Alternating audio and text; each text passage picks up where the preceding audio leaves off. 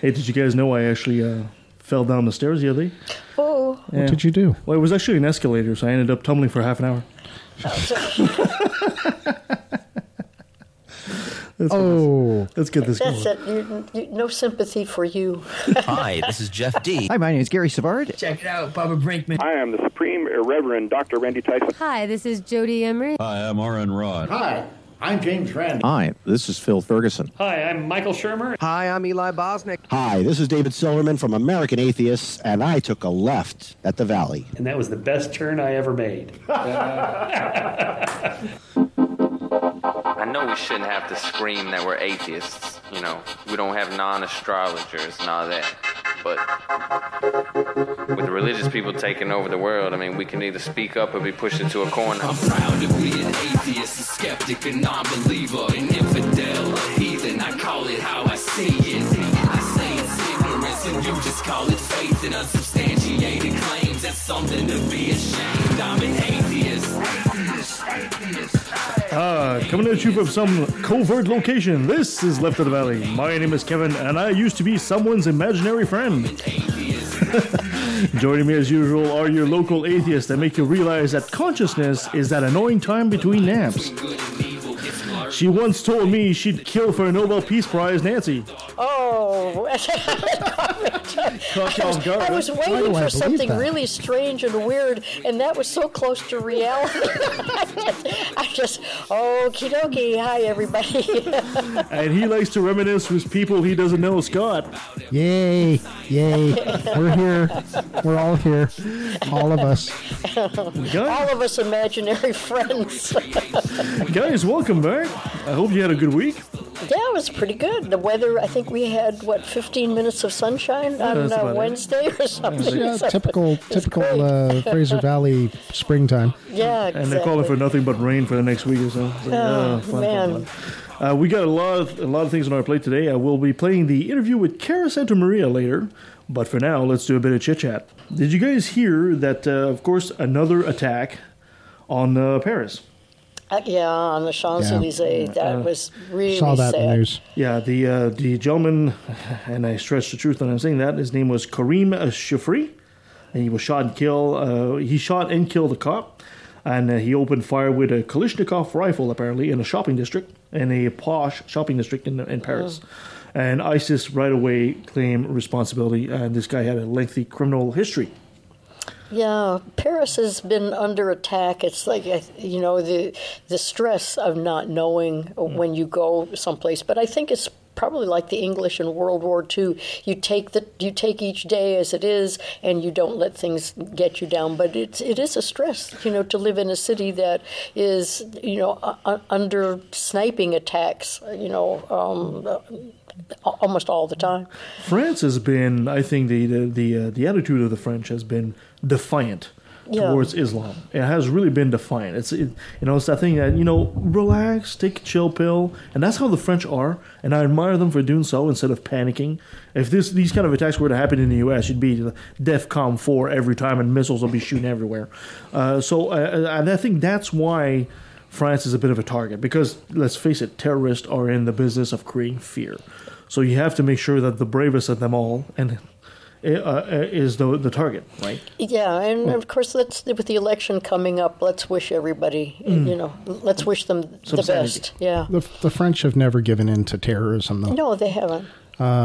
There was that one flight where they landed and they stormed the aircraft. They landed for fuel. And they stormed the aircraft, and I think there were 4 hijackers. And they killed all 4 hijackers. They lost 2 passengers. But it turned out that the aircraft had explosives on board, and they were planning on dive bombing Paris with a full load of fuel. Nice. So, the French do not play nice with terrorists. They do not play nice with the bad guys. The spirit of the French resistance lives on, doesn't it? Yeah, and I really wish the popular image especially in American media of the French being cowardly, I really wish that would disappear. Just because, when Germany invaded France in World War II, and that's where it stands from, right? Of course, they had to somewhat cooperate with the invading army because they were just not prepared to repel it. And that is since then, they were, of course, there was underground resistance, right? They also had that underground resistance. Yes, that was the most successful, So the image of the French being cowardly, and I've seen that, and being part French-Canadian myself, it really irks me to see this kind of image in the media, in North America anyway. I was just interviewed on The Wayward Atheist. Oh, how did that go? Actually, it went fairly well. These guys, they have an interesting podcast, and they're from all over the place. One of them is in Ottawa, one of them is Nova Scotia. There's a fellow in Alabama. They have a very interesting show.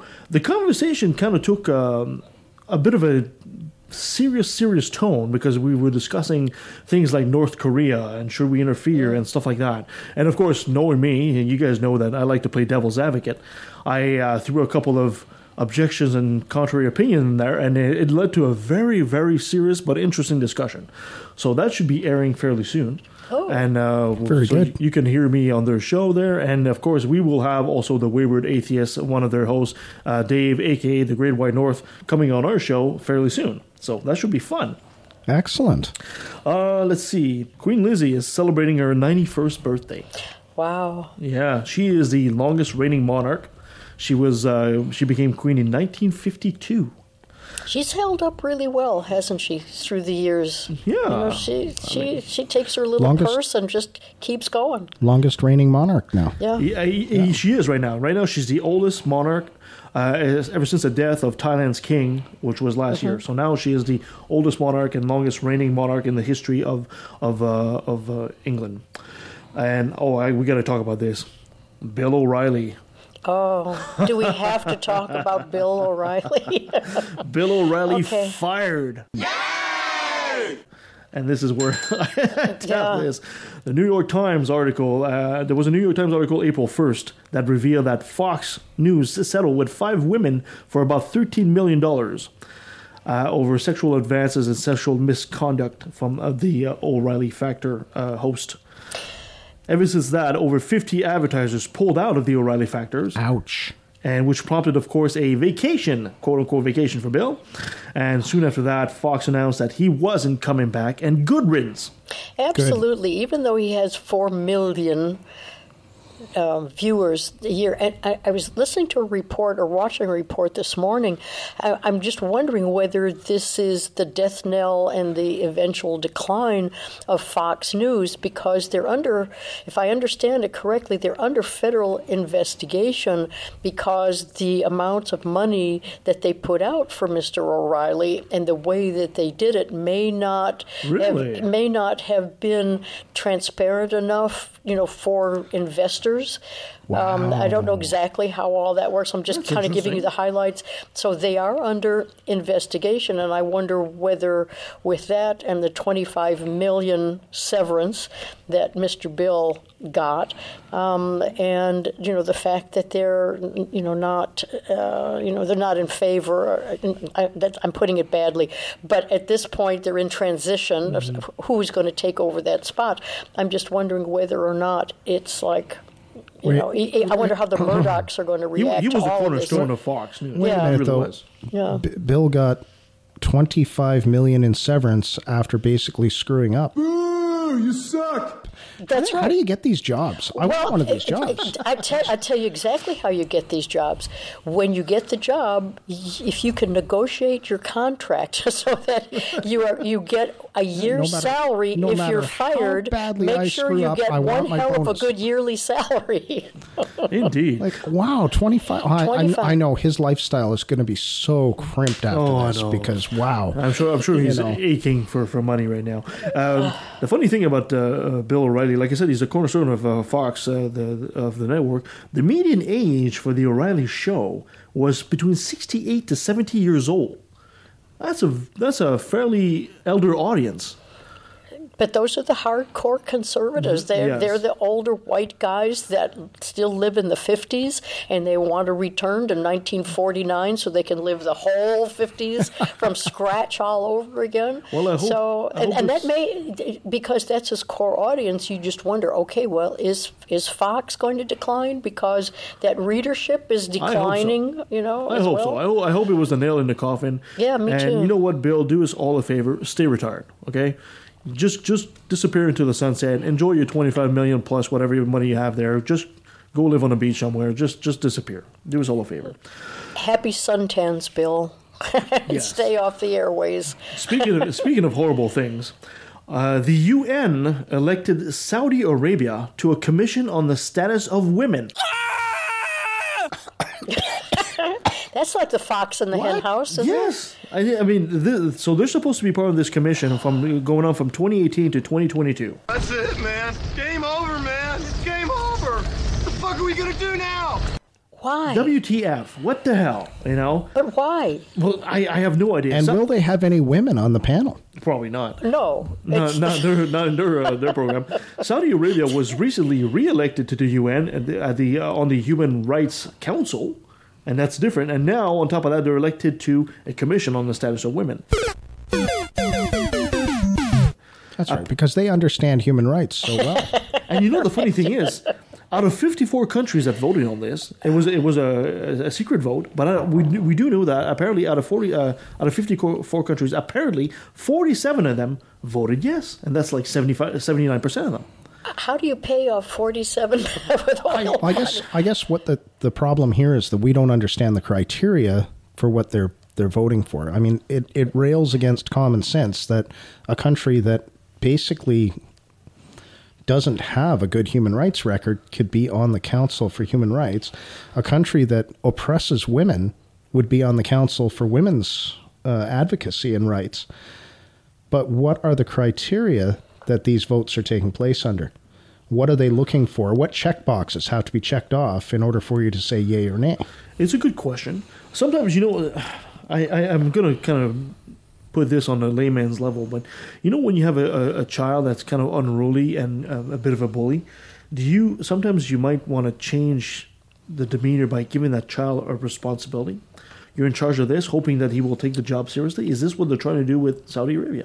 Well, by putting them on these councils, maybe kind of forcing them to modernize from their ancient pagan desert god stupid religion. Well, that's like taking Hitler and putting him at the head of the ADL and saying, now you're going to be really nice to Jewish people, aren't you? Yeah. You might have a very good point there. I mean, it's a good theory. I approve of the theory. I just wonder sometimes, and if anyone knows the answer to why Saudi Arabia is now on that council, please send everything to Kevin, left at the Valley. Please let us know. 3rd floor. And let's finish. Corner office. Let's finish that little chit chat with saying something more positive. Yesterday was the March for Science. It was. Over 600 cities in 60 countries took this happening in these countries. Apparently, there was right here in Vancouver. There was over 500 people marching to Science World, and this was, of course, in response to anti-science rhetoric from governments. I mean, you guys remember when our ex-Prime Minister Stephen Harper muzzled the scientists? And of course, Trump's kind of doing the same thing right now in the States. So I never thought in my life that I would ever come to say to a point where say scientists have to revolt and start marching down the street. Yeah, I saw one of the signs was, I can't believe I'm marching for facts. Yes, yes. That's a wonderful, wonderful way to put it. Yeah. So the question is, I mean, in my mind, the question is, all of the support for science, all of the marching, all of the demonstrations, are minds going to be changed? Are the climate deniers suddenly going to say, well, you know, maybe these people got something here that we're not aware of. Maybe we should reconsider. Is this going to translate into government officials who are climate deniers suddenly saying, okay, we're going to the Paris climate summit? Not a snowball's chance at the North Pole now. I would say in hell, but with global warming, we're pretty much there. I mean, that's really at the crux, is to get people to accept scientific facts as facts and not alternative facts. The problem is that these people take a position, and once people take a position, it's been shown that they'll hold their position, and the more facts you throw at them, the more reason you throw at them, the more you show them the way, they will actually entrench themselves in their position, and they will literally stop listening and not care about the facts. And as atheists, we understand that all too well. How many of us have had debates with Christians where you show them the facts, but nonetheless, they just say God works in mysterious ways. So it's not surprising in that sense. Well, in a lot of cases, the deniers are the very religious people you're talking about. Yes. So, oh yeah, of course. I mean, I was watching a video this week. It says, I used to believe the Earth was round, but then I started reading the Bible. Now I understand the Earth is flat. I was like, oh God. Shoot me now. Yeah, I mean, what gets discouraging is when there's an overwhelming amount of support for something that you should logically support, and then you get a tweet from Trump that says this is a result of small paid groups coming out because they have nothing else to do. They should get jobs or something like that. It's like a complete denial. Another denial of reality. And it keeps going. Fingers crossed. Oh, and in personal news for myself, I'm going to be helping a little place, my folks' coffee place. It's called Wooden Beans, It's a very little coffee place in Agassiz. I want you guys to, if you're in the area, come and encourage us. I mean, we're trying to take this place into maybe a new direction, make it more hip, or better. So if you guys happen to be in Agassiz, go to 7010 Pioneer Avenue and come have a coffee and come chat. Oh, it's great. It's right in the middle of Agassiz, and it's a great place to stop for a cup of coffee and have a little goodie. That's where we did our Christmas show. We did our Christmas show from there, and it's wonderful. There's very comfortable, cozy seating, and it's very sunny. It's bright. And you're right by Harrison Hot Springs, and as the summer's coming up, why don't you stop in, have a chat, a coffee with us, and then go to the beach. I cannot think of a better day. No, it's really, and you never can tell. You might have a chance to meet our star celebrity, Kevin. Shake his hand, get his autograph. We'll get little hats, maybe. I know now that I've met him, I'm starstruck. Oh God! Yeah, we're supposed to encourage people to come to the thing, guys, not discourage them. Well, you've reached celebrity status. Why not? You can get your little. I turned left at the Valley Hat. We'll think of lots of ways to get people in and have a great cup of coffee and a rest and meet Kevin. Why not? Let's do this day in history, my dear. You're up. Well, okie dokie. I tell you what, we're going to do one day of this day in history, and then we're going to go on to something fun. April the 20th was Ask an Atheist Day. Mm-hmm. And Ask an Atheist, it's a national holiday in the States, and it's an opportunity for secular groups across the country to work together to defeat stereotypes about atheism and encourage courteous dialogue. There's a good word. Courteous dialogue between believers and non-believers. And it's intended to be an opportunity for the general public, especially people of faith, to approach non-theists and ask questions about secular life. So in that spirit, Kevin, why don't you tell the world what you did to honor Ask an Atheist Day? Well, I was on Facebook and I realized a lot of people were saying today is Ask an Atheist Day, so that's exactly what I put on my post. Today is Ask an Atheist Day, go ahead and ask. And I was surprised by how many people actually shared that. You got a lot of people asking questions. Yeah, and a lot of it was very lighthearted and humorous. There were questions like, "What was your baby eating tally for yesterday?" and or "What was your previous religion?" And it was all done in good fun.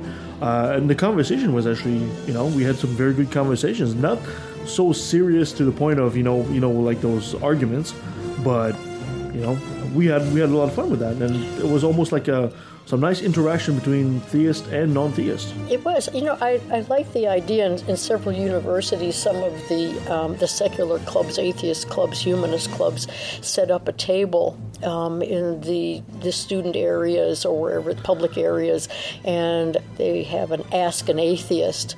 And those have been. I don't think fisticuffs have broken out in any of them. And I think it's a great way to stimulate a good, lively discussion about who we are and why we are and what we think about the world and what we think about people of various various other religions, and it's a good conversation starter. We had the typical questions, well, which religion did you come out of and all that. But I think my favorite question was actually, do you have any Grey Poupon?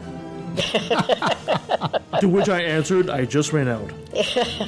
And that was the end of that conversation with that person, and that was it. It was just fun, lighthearted, and I encourage more people to do so. Exactly. I mean, you can have those great worldly questions. That's right. It doesn't have to be about religion. It could just be about anything. The thought for today, do you have any Grey Poupon? That's great. Okay, we're going to move on. Usually we do a Quack Watch or a Scam Watch, but today I thought it might be fun to look at the top 10 scams, frauds, and things to watch for. Do you want the Quack Watch team? Well, it's kind of a top I'm putting 10. It in. Quack Watch. There you go. Your guess. Okay, there we go. This is from the Better Business Bureau, because they usually compile this every year. This is the Canadian Better Business Bureau, but when I compared scams in Canada and in North America in general, they seem to be the same. So even though it's a Canadian Better Business Bureau, it's pretty widely applicable. Number one. In Canada, we'd say it was the Canadian Revenue Agency collection scam. In the United States, it would be the IRS, Internal Revenue scam. Same deal. What happens is aggressive telemarketers pretending to represent the revenue agency use aggressive and threatening tactics to scare taxpayers into paying a fictitious tax return debt. And they scare people by saying we're going to come out and arrest you unless you pay a portion or the entire amount. And actually, people are seniors seem to seniors seem to be. The piece of advice to Canadians is the CRA doesn't call you on your phone to say we're going to come and arrest you. It doesn't happen. They send letters. Yeah, they send letters, and they send by recommended mail and everything. Yeah, and if you get a call that said you have to make immediate payment by credit card or face court charges, jail, or deportation, call the police and report the call. Report the telephone number, because it definitely, any phone call from any revenue agency, that's a scam. Number two is the unclaimed prize scam. And is that the Nigerian prince? Yeah, something like that. My business associate. Yeah, these are automated phone recordings that pretend to come from legitimate airlines, hotels, vacation booking agents, and things like that. And what they do is lure consumers into believing they were eligible to win a vacation prize. And then when that consumer tries to claim the prize, they're connected to an operator that insists on acquiring personal and credit card information to secure the winnings, to make sure that's who you really are, and so forth. That happened to me. It did? No, it totally did. I totally knew what it was right away, right? Yeah. I mean, it was like I won a trip or something like that, and it connected me to an operator. Hi, I'm the operator with such blah blah blah blah blah, and they said we're just going to need your credit card number so we can blah blah blah. And I said, well, I don't have a credit card. You don't have a credit card? No, I don't have a credit card. Bang! They hung up right away. That was it. Yeah. I find usually if you say, well, I'm in bankruptcy proceedings, or I don't have a credit card, that seems to work. That seems to work really well. Number three, and this one is an up and comer, the computer virus telemarketing scam, and this is where consumers are aggressively targeted by phone, mail, email, and online pop-ups, and the fraudsters pretend to represent Microsoft or Apple, and what they do is inform the individual, the consumer, that their computer had been infected with a virus, and in order to fix the problem, the victim is now directed to a website, asked to provide their credit card information as payment, and told to download an antivirus program. They tried that on us a couple of weeks ago. I so badly want this to happen to me so that I can troll them. I want to troll them so badly. Yeah, actually, a woman friend of mine lost about $350. Ouch. And then had to go and get her computer, disinfected at a regular computer Ouch. repair. But that is an up-and-comer. That should be number two a lot of us, next year. a lot of us are not super computer savvy. Yeah. And also, it's a bit like being fooled by a mechanic when you don't know anything about cars, right? It's an easy thing. Yeah. Number 4 is the imposter's phishing scam, and we all know it's PHISH, not an F phishing scam. And no one is really immune from this one. Some computer viruses and phishing scams masquerade as emails or websites of legitimate businesses and organizations. So they use the logo and good name of a reputable charity, nonprofit, bank, whatever. And then scam artists send out a variety of legitimate-looking but fake links that are designed for you to click on them because you think it's your bank, you think it's a charity that you know well, but it's not. So when you click on the fraudsters instantly install malware on your computer or steal your private information such as passwords and account information. So the best thing to do is not to follow links, but to go directly to the website. I actually got caught by Google on that one. Oh, I was doing, as part of my job, I research material safety data sheets. Mm-hmm. So I was trying to get to an industry website, and there was an ad. I made the mistake of clicking on one of the ads at the top, which looked like the website I was going to, instead of the website, which was right below it. I clicked the ad one by accident. Well, when the porn page came up, the porn collage came up on my screen. And of course, I'm in the middle of the office, and my computer is now yelling, saying, "You have a virus." And I had to call IT right away and say, "I think I have a problem." Yeah, I was looking at my favorite porn site and and how do you explain it? So then I took the computer to IT. They actually grabbed it and said, "Okay, get it off the network. We're going to clean it." And they plugged it in their station, which is isolated, protected, and from our network internally, and said, "Okay, show us what you did." And I did the exact same search, hit the exact same site, and it took me to the industry webpage. And I'm like, wait a minute, because Houston, we have a problem. Yeah. So they checked the computer out and it was clean, but they could see my search history and said, "Yeah, that's where you went, but it took you somewhere else." Wow. You never know. Computers are an adventure every day. Okay, Scott, why don't you tell us what really happened now? Moving on to number 5, which is the vacation rental scam. Ooh. And this is where tourists or people wanting to rent a condo or a home from private homeowners or renters, which is getting to be very popular, suddenly find themselves out of luck and out of money when vacation rentals that they think they've nailed down in their favorite spot turn out to be fake, in disrepair, they promised more than they were offered, or unexpectedly canceled with no refund, and that's tough. So the BBB says to avoid vacation nightmares, people need to really do very careful research and work with a reliable professional rental agent. If you really don't know the vacation market, that's the best way to do that. Number 6. And I really haven't heard a lot about this one, but it's number 6, and that's the fraudulent kiosk vendor. And in this, the customers report dissatisfaction with products or services provided by transient kiosk vendors that set up at markets, festivals, fairs, malls, and shopping plazas. And you think if it's in a mall, it would be reputable because it goes through, the leading businesses there, and it's professionally managed. But it turns out that some kiosk vendors are actually, can be not legitimate, and they do scam. And if it's a temporary kiosk, they can even use the name of a legitimate business and do knockoffs.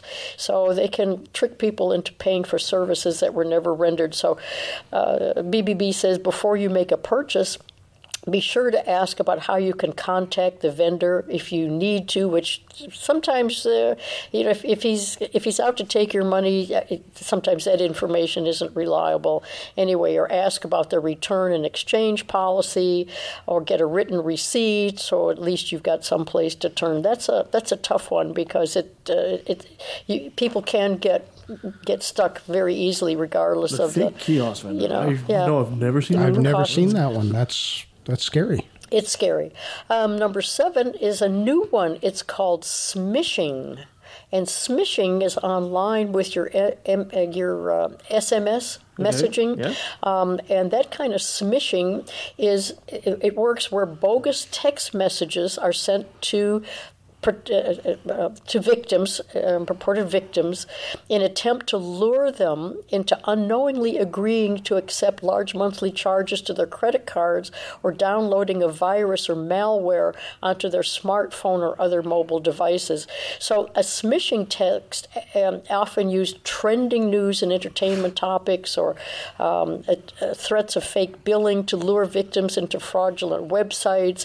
It's pretty much the same thing as a regular phishing, but it uses the SMS rather than email. So you still have to be really careful what you're clicking on to, where you think it's going to be a purchase, or something that's going to benefit you. And either way, it just you have to look at things these days as almost everything is a fraud. Hold on. And how am I going to protect myself on this purchase, which is a bad Are you telling me that text that I received was not from Angelina Jolie? Oh, no, in your case, I'm sure she's a fan. Then we start a rumor. Angelina Jolie's listening to Left of the Valley. Yeah, but online, I think you really have to protect yourself against fake. Not that you have to think everything's a fraud. I may have misspoken or gone over the line on being overly careful, but better cautious. Number 8 is the online stranger danger.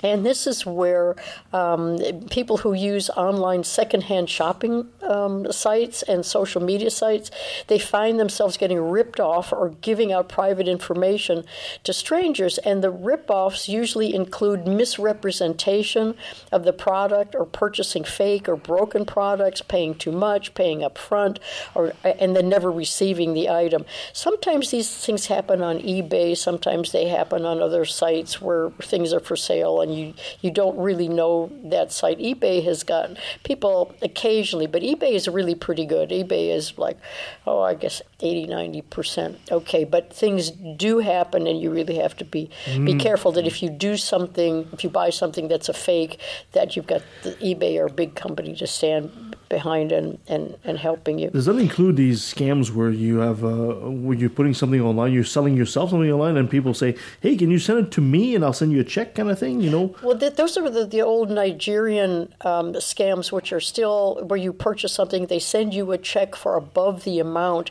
and they say, "Well, we inadvertently sent you a check, so if you just deposit it, you keep the deposit, and then just send us the regular amount. We're sorry for the error. Put this fake." And these Nigerian scammers, and actually started in Nigeria, but they're all over the place now in these little cells, they can now make checks that are so legitimate looking that the banks, can't detect that they're fraudulent. Wow. Yeah, they're really good. They either have people who are actually working in places where they print the checks so that they are legitimate. They just rip them off and then print out. It's pretty bad when you get a check that the government can't even find out. Yeah, no, that happened, and people, were trying to sue the banks, and the banks were saying, "No, we're not responsible. You were responsible for that check." Yeah, that's why checks have kind of fallen out of favor anyway, because it's too hard to. But that was a huge scam about 10 years ago, because people didn't know a lot about it, and there were a lot of underground groups working to kind of eliminate them online. Not quite what I was talking about, though, because what I was talking about is this is last year. I was selling a car online. I went to Kijiji. Right. And all of a sudden I get this message saying, "Oh no, we're interested in that thing you're selling there. Is it possible?" And what tipped me off is it possible for you to send it to us through the mail? And I'm thinking, it's a car. You can't send a car through the mail. Yeah. And this is what tipped me off to the whole thing. Is it possible for you to send it through the mail? We'll send you a check, blah, blah, blah. So this is where you realize it's a scam. But even if you're legitimately trying to sell something online, you get these people fishing for your business. Yeah, Sure. but they would send, let's say you were asking $6,000 for your car. Well, they would send you the check for $7,000 and say, oh, but at that point you've sent them the car. Yes. So now you're out the car and the money. that, and then the bank is saying you've ripped us off. So how do we know that it's actually a third party that you got this check from, or you're trying to rip us off as an individual? Yeah, well, this person obviously didn't do the research. You can't send out a Nissan Sentra through the mail. Well, you can. It costs a lot. Yeah, on a container ship. Yeah. Anyway, number 9 is the Helpful Harry or Helpful Helen scam, where homeowners and renters have found themselves in hot water after hiring helpful neighbors, local teenagers, or in the area contractors to help them with home, yard, garden, vehicle maintenance. And in some cases, people are just ripped off, and others, the work was completed. The work that was completed is of poor quality, and it costs more to repair, never finished. And in other instances, accidental injuries left the homeowner with unexpected lawsuits, guilt, and unexpected medical bills. So BBB says before you hire anyone to help you with your home yard vehicle maintenance, make sure they're qualified to do so. Sometimes it's innocent, but sometimes it's somebody knocks at your door and saying, I'm in the area, trimming trees. Can I give you an estimate, or trimming or roofing or something? And they give you a good price, and then you've got to do it all over again. It's not necessarily your real neighbor, or they say we're in the neighborhood, and so forth. Number 10, counterfeit merchandise, which is used to be a big rip-off at flea markets, where you think you're getting, something by a head design, not a head designer, but a well-known designer, and it turns out it's actually a rip-off made in a brand new iPhone for $100. How can I lose? But so the internet and flea markets are filled with stores and kiosks and auction. There are also auction sites that market, very alluring, cheaply priced counterfeit products, and they're being pitched as the real thing. Gucci handbags, Rolex watches, they don't come cheap or at a bargain, regardless of what the sale price is. So it's buyer beware before you buy any the last product Gucci handbag I had just had one small flaw. It only had one C in the name. Right? I didn't know you were a Gucci man. Yeah, that's a joke, son. Don't you get it? I made a funny, son, and you're not laughing. Which is really funny because years and years ago, when I lived in Texas, I lived in a border town where we'd cross the border and go to the little Mexican towns, which are just, streets and streets filled with merchandise of various kinds, and it's wonderful. It's a lot of fun. And the jewelry stores down there have fake Rolexes, but they market them as fake Rolexes. They're 100% fake Rolexes, but they're so well done and they look so beautiful that you buy one of these watches for $20. They look great, and you tell everybody else, I've got here's my Rolex. So those kind of fake merchandises are fun. Those are good. But if you actually believe they're a Rolex, where it's a cheap copy now, something different. Yeah, when I went to Mexico a couple of years ago, I bought this nice little necklace. It was a bit of a pendant thing, and it had my name written in Incan, or Aztec or Maya. No, I'm not sure. One of those languages, which is essentially symbol, out of silver, right? So I ordered it. And it looked like it was a very nice jewelry place. The counters and the safe and all that, and of course I'm wearing this, and within 2 months, those silver letters just fell right off. And of course Mexico prides itself a lot on their silver and their silver mining, and I'm looking at this saying, oh my God, you got to be shitting me, right? And it's like I didn't pay a fortune for it, but I did pay I think it was like $125 for it. I was like kind of feel bad now. Ouch. Yeah. Anyway, it's one of those. I got the big yawn going on here. Yeah. You were about to say something. Anyway, we're all done with buyer beware, and everybody's going to watch out. Everybody's going to be more careful. I've done my civic duty, and we can move on. What's next? Okay, let's move on. In that case, we'll move on to our segment that we always like to do. Another brilliant moment brought to you by religion. Okay, we got 3 stories. I guess we'll start with this one here. Now, in a Christian school where the love of Jeebus can get you expelled, we've heard about them kicking out students that were openly gay. Now, I've heard about them kicking out students that their parents were gay, but what happened to little Sunny Cal was news even to us. Timberlake Christian School in Virginia is essentially forcing her out because she, wait for it, doesn't look feminine enough. What? Now, you're probably aware that Timberlake Christian School is religious, Bible-believing institution providing education in a distinctly Christian environment. Quote, we believe that unless Sunny, as well as her family, clearly understands that God has made her female, and her dress and behavior need to follow suit with her God-ordained identity. That means that TCS is not the best place for her future education. What was she wearing? Well, she's an 8-year-old kid. I know, but what was she wearing that she wasn't Probably feminine? a pair of jeans. It's an 8-year-old kid. Well, the fact that they put that much stock in her being feminine enough tells me that they're sexist and probably not. Of course, it's a Christian school, duh. Ta-da! Probably not the best place for her education. Role. I mean, her grandfather said, how do you label a child, an 8-year-old child, or discriminate against an 8-year-old child? It just doesn't happen, right? Well, apparently it does.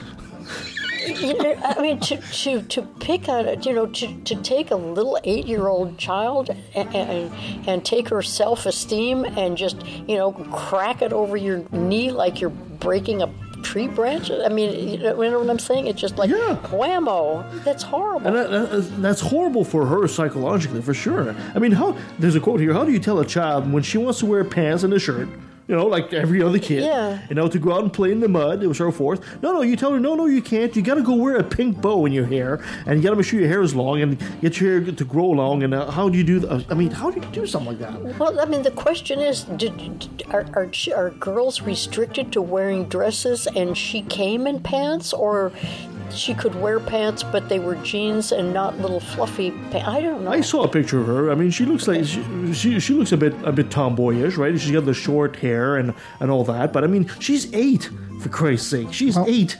And again, putting these kinds of restrictions on people is just not. It's not healthy. It's cruel. It borders on. Does that border on child abuse, or am I making it up? The church. Wait a minute. Worse. The church and child abuse. I don't know if there's a connection there. And of course, Timberlake School is, by the way, a stone throws away from Jerry Falwell's Liberty University. Coincidence? I think not. Oh my! Wow! Send her to us for a month. We'll take care of her. Poor kid. Okay, another story.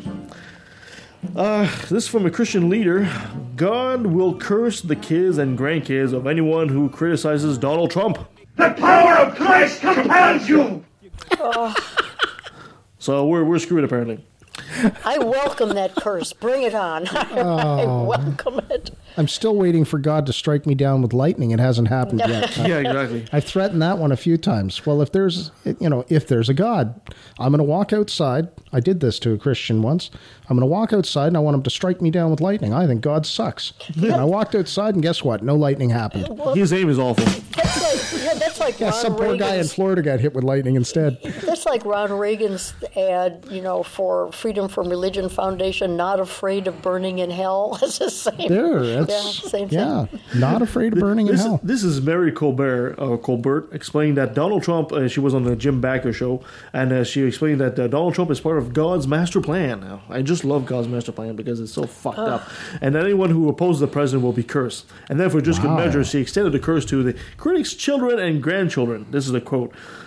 It is not that Donald Trump is all that perfect of a guy. We all know he's not. And we know that he's not necessarily perfect in every way that we would like. No shit, right?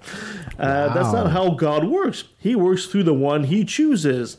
We don't choose them. We all have to do is recognize that when you them, and when you recognize a chosen one and you have the discernment to know that they've been chosen and know that that's the will of God, then your life will be blessed. I wonder if they had that same rhetoric when Obama was president. I would assume she wasn't one of those marching for science yesterday.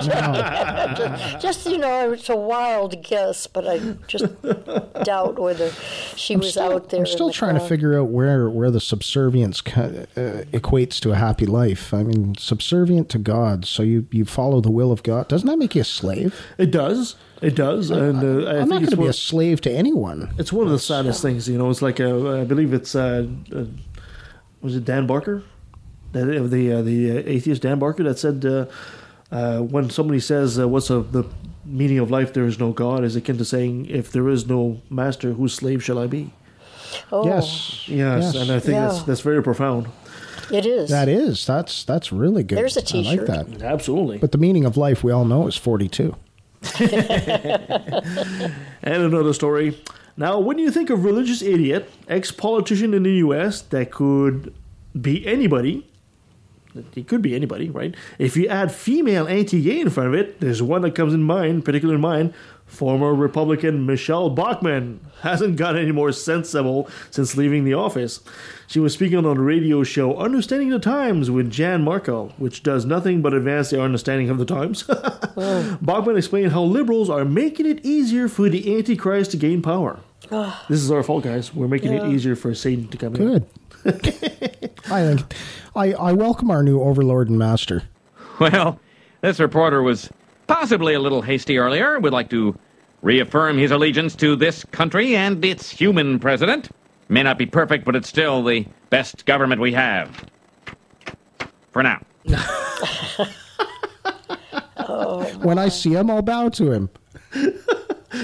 Right. I don't have any problem. I'm not going to be bowing to anyone.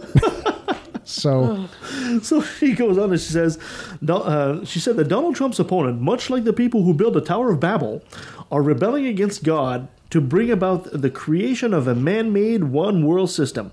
And Scripture tells us that the end times, that is what the Antichrist will be, and he will be part of the one world system. So apparently, if you oppose Donald Trump, you're really trying to bring the Antichrist. Oh, man. These people who reject Judeo-Christian truth and instead want to insert and usurp control of all of our lives with a global economic and political government, she said. So I guess we should do the Christian thing and reject refugees who need the help and tell poor people they're on their own when it comes to healthcare. That's right, because that's so Christian. That follows their values so well. Oh my. Bunch of hypocrites. Yeah. It's so funny because it's become so apparent to me now, especially in the U.S. politics, that they will say anything and they will quote the Bible whichever way as long as it suits their political agenda. And have they ever been so now, transparent. There's something we should look. Excuse me. There's something we should look into. Has it ever been done where they used, or someone used, the same Bible quote both ways, both supporting a point of view and supporting the opposite of that same point of view? The exact same quote. The exact same. I don't know. Has it ever been done? Because I'm pretty positive that the way it works, it could be. We should get our friend Chris. We should start looking into that. Our really good Christian friend Chris, who we really like and respect. Well, yeah, we should ask him that question and see if he's scholarly enough. I know he's scholarly enough to answer that question for us. Because we all get the Bible. I mean the whole thing supports slavery. It really does. And the New Testament didn't come along and abolish those rules. The New Testament supported those rules. They'll tell you it doesn't, but in the words of Jesus himself, he wasn't there to get rid of the old rules. He was there to basically enhance things. Yeah. And uphold, right. And so, but then they'll, in the same sentence, they'll tell you, well, it doesn't mean that. So they give you another rendition of what they think it means. And it's like, well, so now I'm questioning. Have there been any cases where we can actually see one religious leader using the quote one way and another religious leader using the quote the opposite way? I don't know. That's a great question. We ought to pose. I don't even know how to look it up, but I mean, how would you research that? Yeah, I'm positive there's going to be people out there that might know the answer. That's right. That's an idea for a show. There we go. Okay, so we're going to go on pause for now, and then we're going to come back with Cara Santa Maria. So stay with us. Do you know where Saskatchewan is? Probably not. It's in Canada. If you do, you might know a city named Regina. In Regina, there's a studio. And in that studio, there are, at least once a month, a bunch of skeptical atheist geeks and goofballs who get together to do a podcast. We are the Brainstorm crew, and we're trying to help spread a bit of reason and critical thinking while still having fun. Never taking things too seriously, but still not accepting everything we're told. We go through different topics, exploring them in depth, and often disagreeing. We try to stick to provable facts, and we never trust in myth. That's why we say we're woo-free since 2013. You can find us on iTunes, Stitcher, or Spreaker under Brainstorm, or check out our website, brainstormblog.net. I can't promise you'll always agree with us, but I can promise you'll have fun listening to us. If your skepticism is socially conscious and doesn't take itself too seriously, you might like life, the universe, and everything else.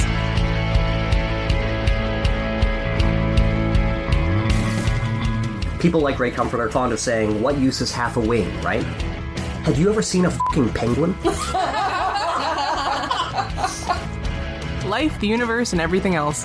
Available on iTunes, Stitcher, Google Play, and pretty much anywhere else. I don't know, Zune? Is that still a thing?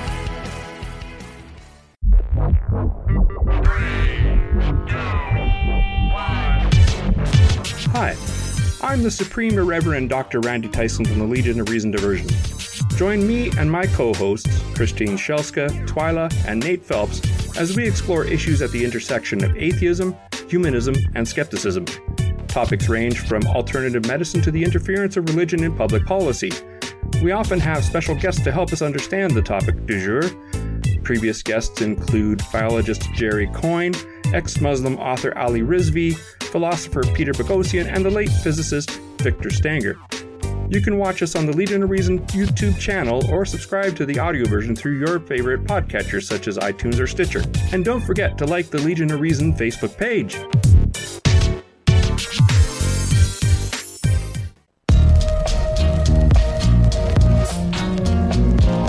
Whoever is led to believe that species are mutable will do good service by conscientiously expressing his conviction. For only thus can the load of prejudice by which this subject is overwhelmed be removed. So what you know about natural selection?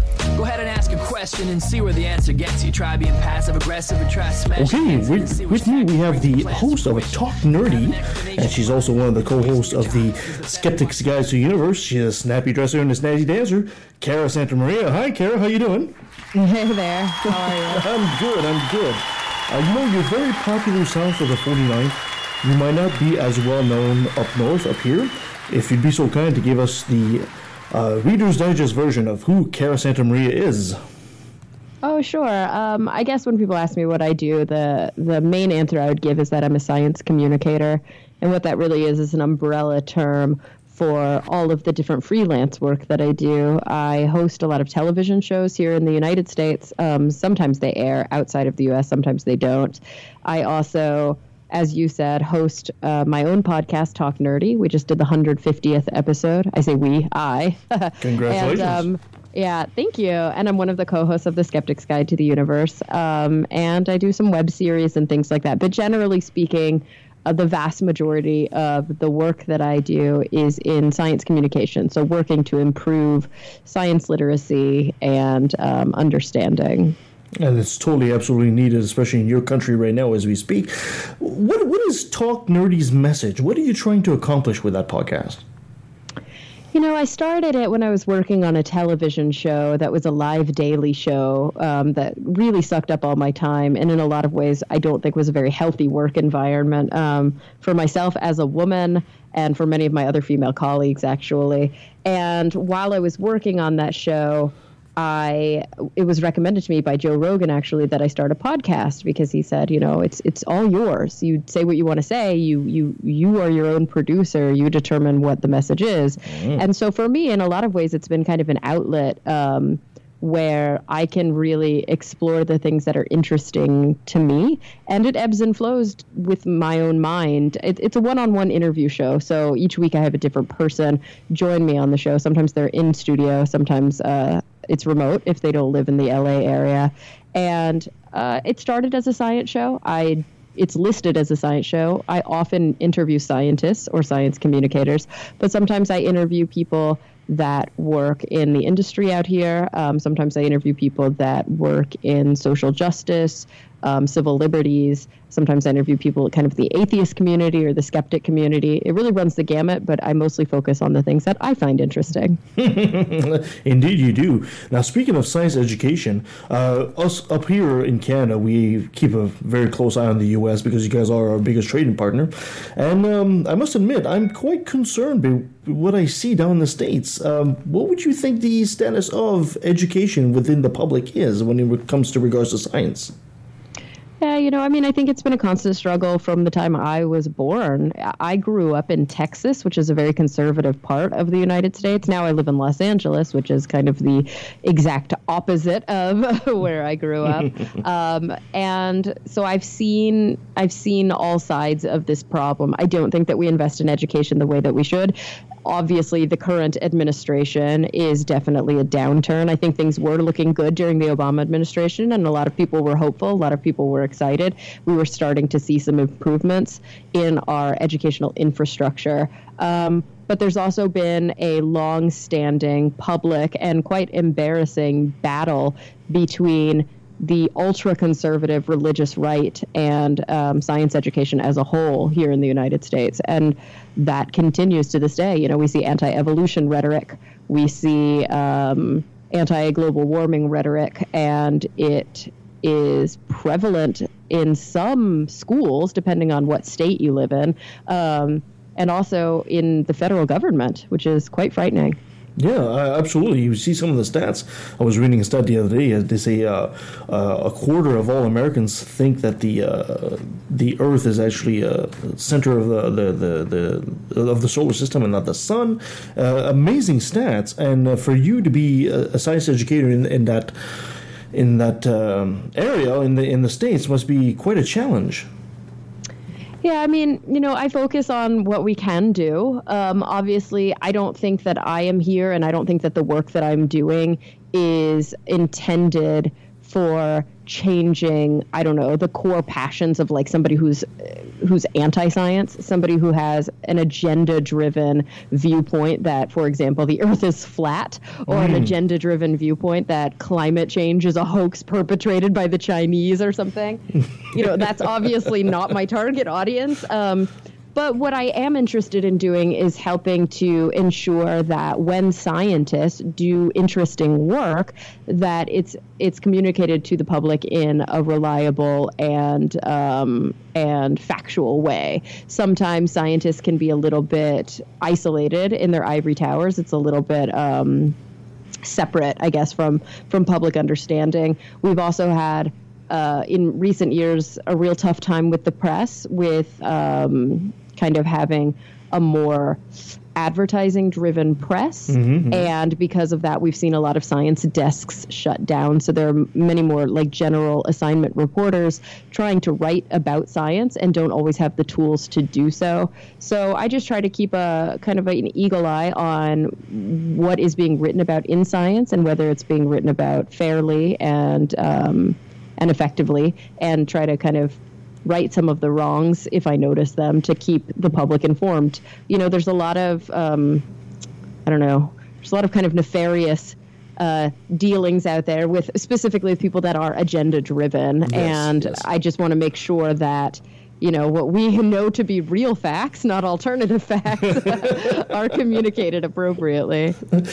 Now, a lot of science kind of suffers from a certain image of being dry and boring. Everybody remembers the old image of Carl Sagan saying billions and billions and years. And how do you communicate science to make it interesting to the public? Do you have a certain trick? Do you have a certain target you hit?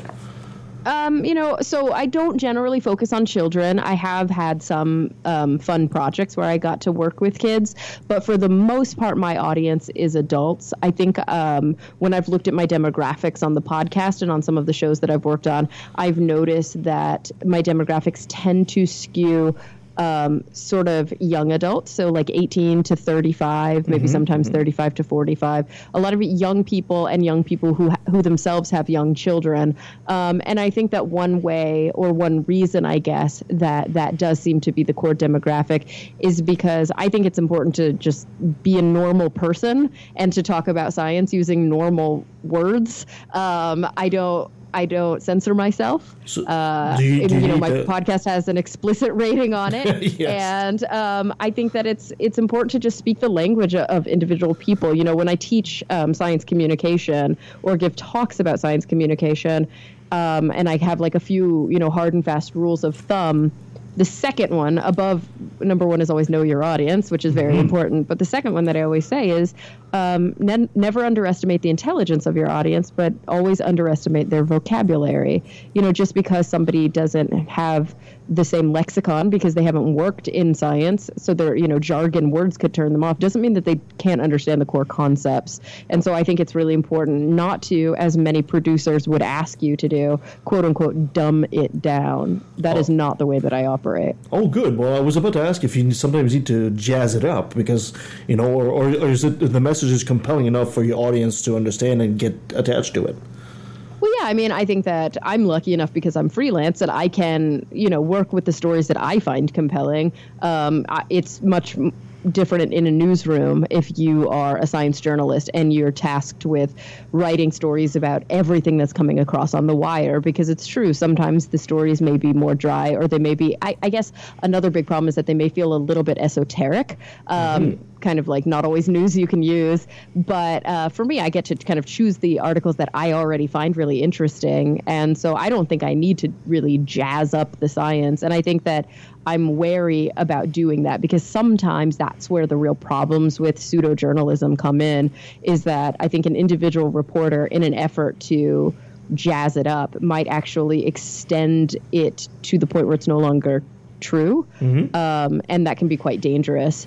But there's so much fascinating science happening all around us all the time. And it's so incredibly compelling being able to just, dig deep and talk about the fundamental underpinnings of new discoveries and how they relate to humankind and the human experience. I think it draws people in.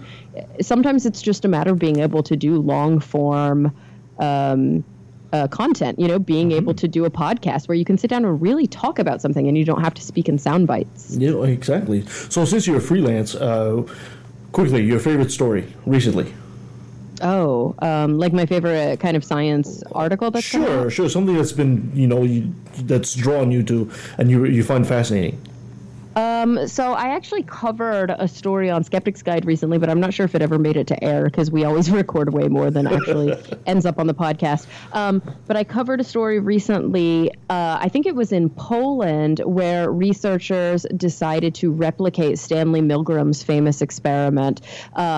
Have you heard of the famous Milgram experiment? It's fascinating. It rings a bell, but you'll have to refresh me. Sure. So it's this experiment in which the researchers had, they brought in the subjects, but they also had actors. And the subjects would come in and they would sit at a board where there were different buttons they could push. And the buttons represented different the Nazi experiment. Different voltages. Yes. Oh, yes. And on the inside of the room, there was actually an actor. Of course, the subject did not know that was an actor. And this whole experiment was about whether or not individuals really listen to and do what an authority figure tells them. So at the very beginning, they're told that they can leave at any time. But later in the experiment, they say, okay, that person got the answer wrong. You need to shock them. And they'd say, oh, I don't know if I want to. And they say, you must continue. The experiment requires that you continue.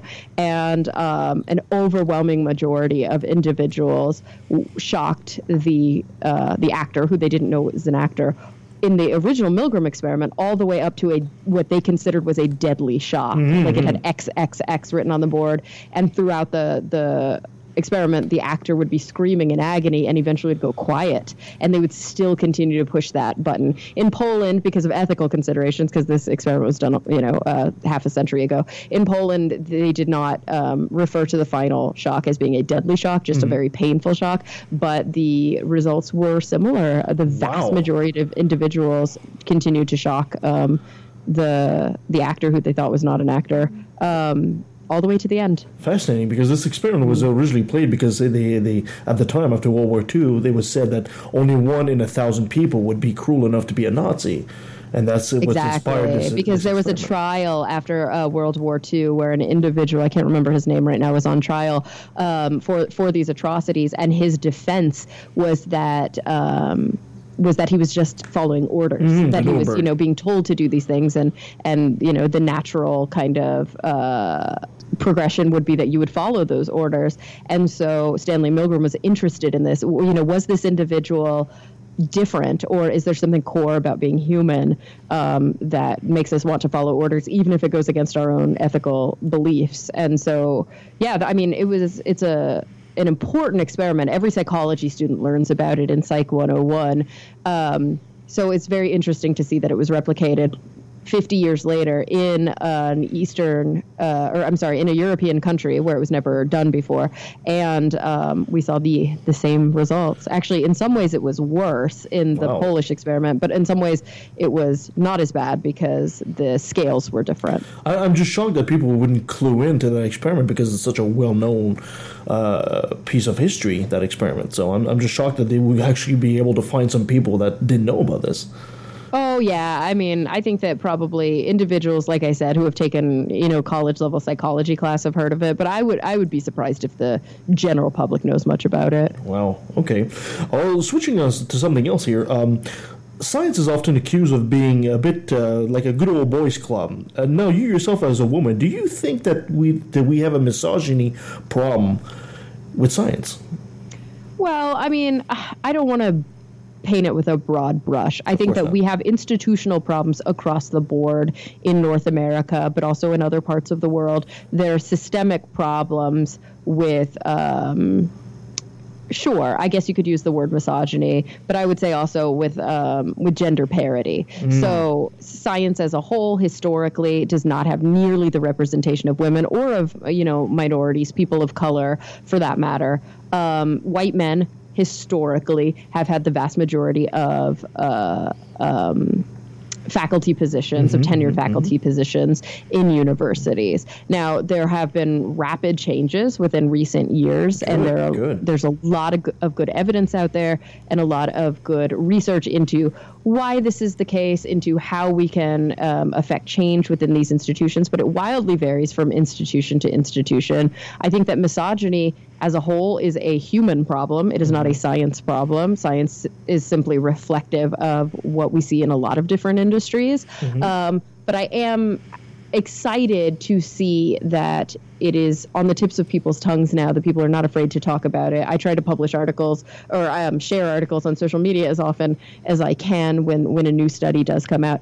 And we are seeing more and more parity at the undergraduate level. When you look at large institutions in the United States, depending on the science field, you are seeing closer gender parity. I have many friends who went to Caltech, which is close to where I live. It's in Pasadena, a top-tier institution here in the United States, and a heavily kind of math, science, and engineering school.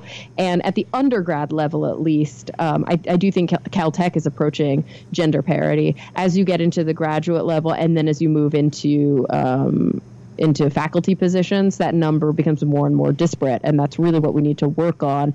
But when you say specifically misogyny, I would say that in a lot of ways, I think that that's a generational problem. Sure, there's always going to be young misogynistic assholes who find their way into positions of power, of course.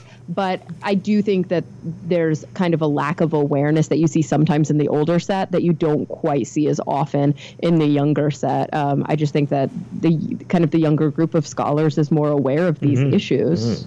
So there's good hope then. That's great. I hope so. I mean, I don't think that it's moving quite fast enough, but I do think we're on a better trajectory. I don't think it's going in the wrong direction, at least. Excellent. So what advice would you give to, I should say, younger women, because you're very young yourself, going into science? Well, thank you for that. I don't think I'm as young as you think I am. No, but I'm French. I just compliment women naturally. I'm sorry. I think that young women who are interested in science, I mean, the biggest piece of advice that I would give you is that you should try, because I think a lot of times what happens to young girls, and it happened to myself as well, I ended up in science in a very roundabout way. It was never my intention, and it definitely wasn't my core goal when I was young, but I was quite interested in it at a very young age. Mm-hmm. I just didn't think that I was good at it. I didn't think that I was very good at math. Math was hard for me. And because it was hard for me, I saw that as a barrier. I saw it.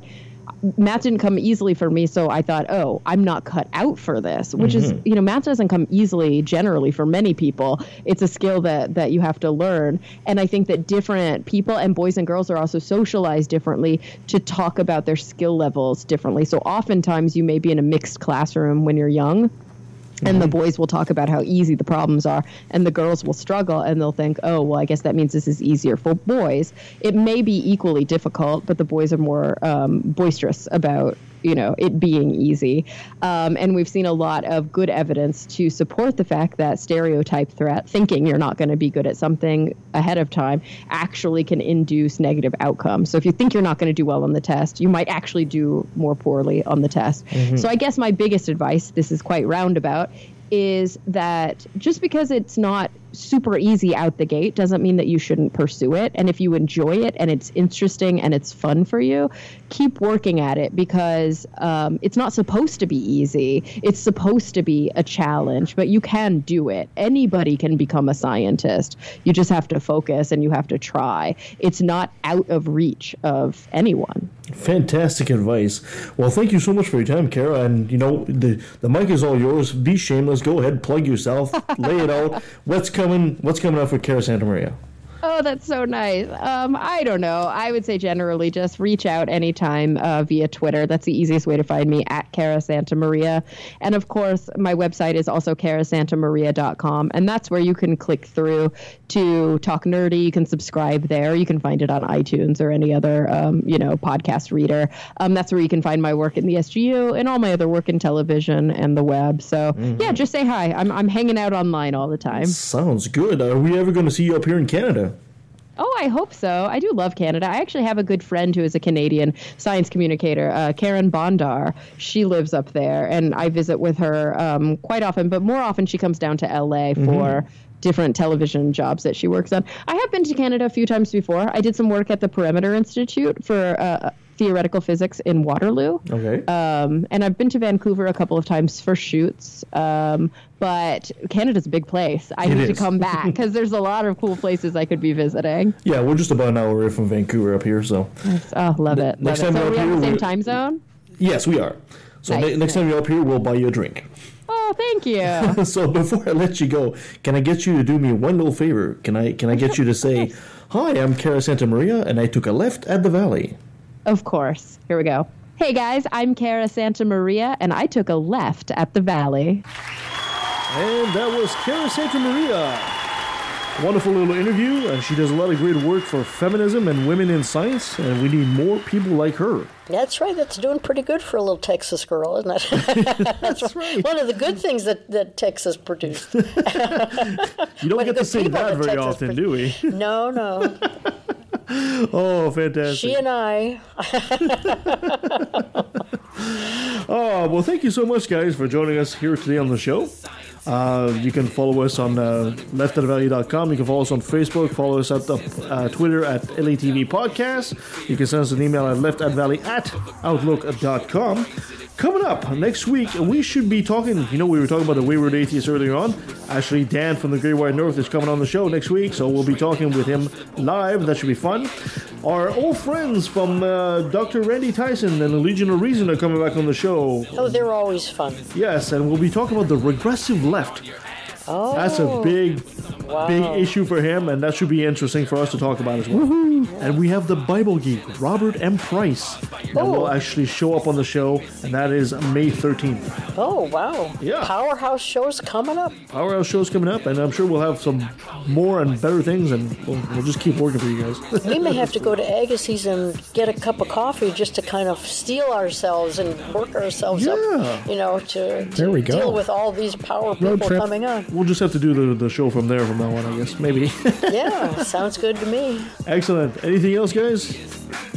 That's it? No, just a fun show. It's nothing to say. Great to have our Texas guest on today. Former Texas guest. From Texas. I'm going to stop now. Oh, thank you guys. Until next time. Contradicts history, denies evolution, hates science, promotes mystery. I'd rather see the truth than to bask in my own ignorance. Rather be alone than surrounded by damn idiots. As long as there's a breath in my body, you can bet your last dollar I'll be working hard fighting this problem. Religion is a disease, it comes from culture, only true on a regional scale. Science is universal. Who are you to say that Horus isn't real, but Jesus is? Or Zeus, Thor, Mithra, Vishnu, you don't believe in them? I think the reason is apparent. You do what you're told and believe in the God assigned by your parents. I'm proud to be an atheist, a skeptic, a non-believer, an infidel, a heathen. I call it how I see it. I say it's ignorance and you just call it faith and unsubstantiated claims. That's something to be ashamed. I'm an atheist. Atheist. I'm an atheist. Atheist. I'm an atheist. I'm an atheist. Now let me take a sec. Don't mean to sound so hateful, but I swear to God, pun intended, I find it disgraceful that thousands of children are raped by priests, and since they're holy men of God, they get away scot-free. And the Pope does his very best to keep it on the hush. Don't wanna affect business, he loves money too much. We know that they love the kids, but how the fuck can we protect them while they planning to molest them? We teaching them to respect them. Fuck that. The system is broke down, working backwards, and the only action or tactic I plan to practice now is to attack them. The parties of God's hands are bloodstained, millions of murders by believers, and they're all in God's name. And let me take a sec, don't mean to sound so hateful, but I swear to God, pun intended, I find it disgraceful that many atheists are told to be quiet. You're not alone, speak your mind, time to let it be known. I'm proud to be an atheist, a skeptic, a non-believer, an infidel, a heathen. I call it how I see it. I say it's ignorance and you just call it faith and unsubstantiated claims. That's something to be ashamed. I'm an atheist. I'm an atheist.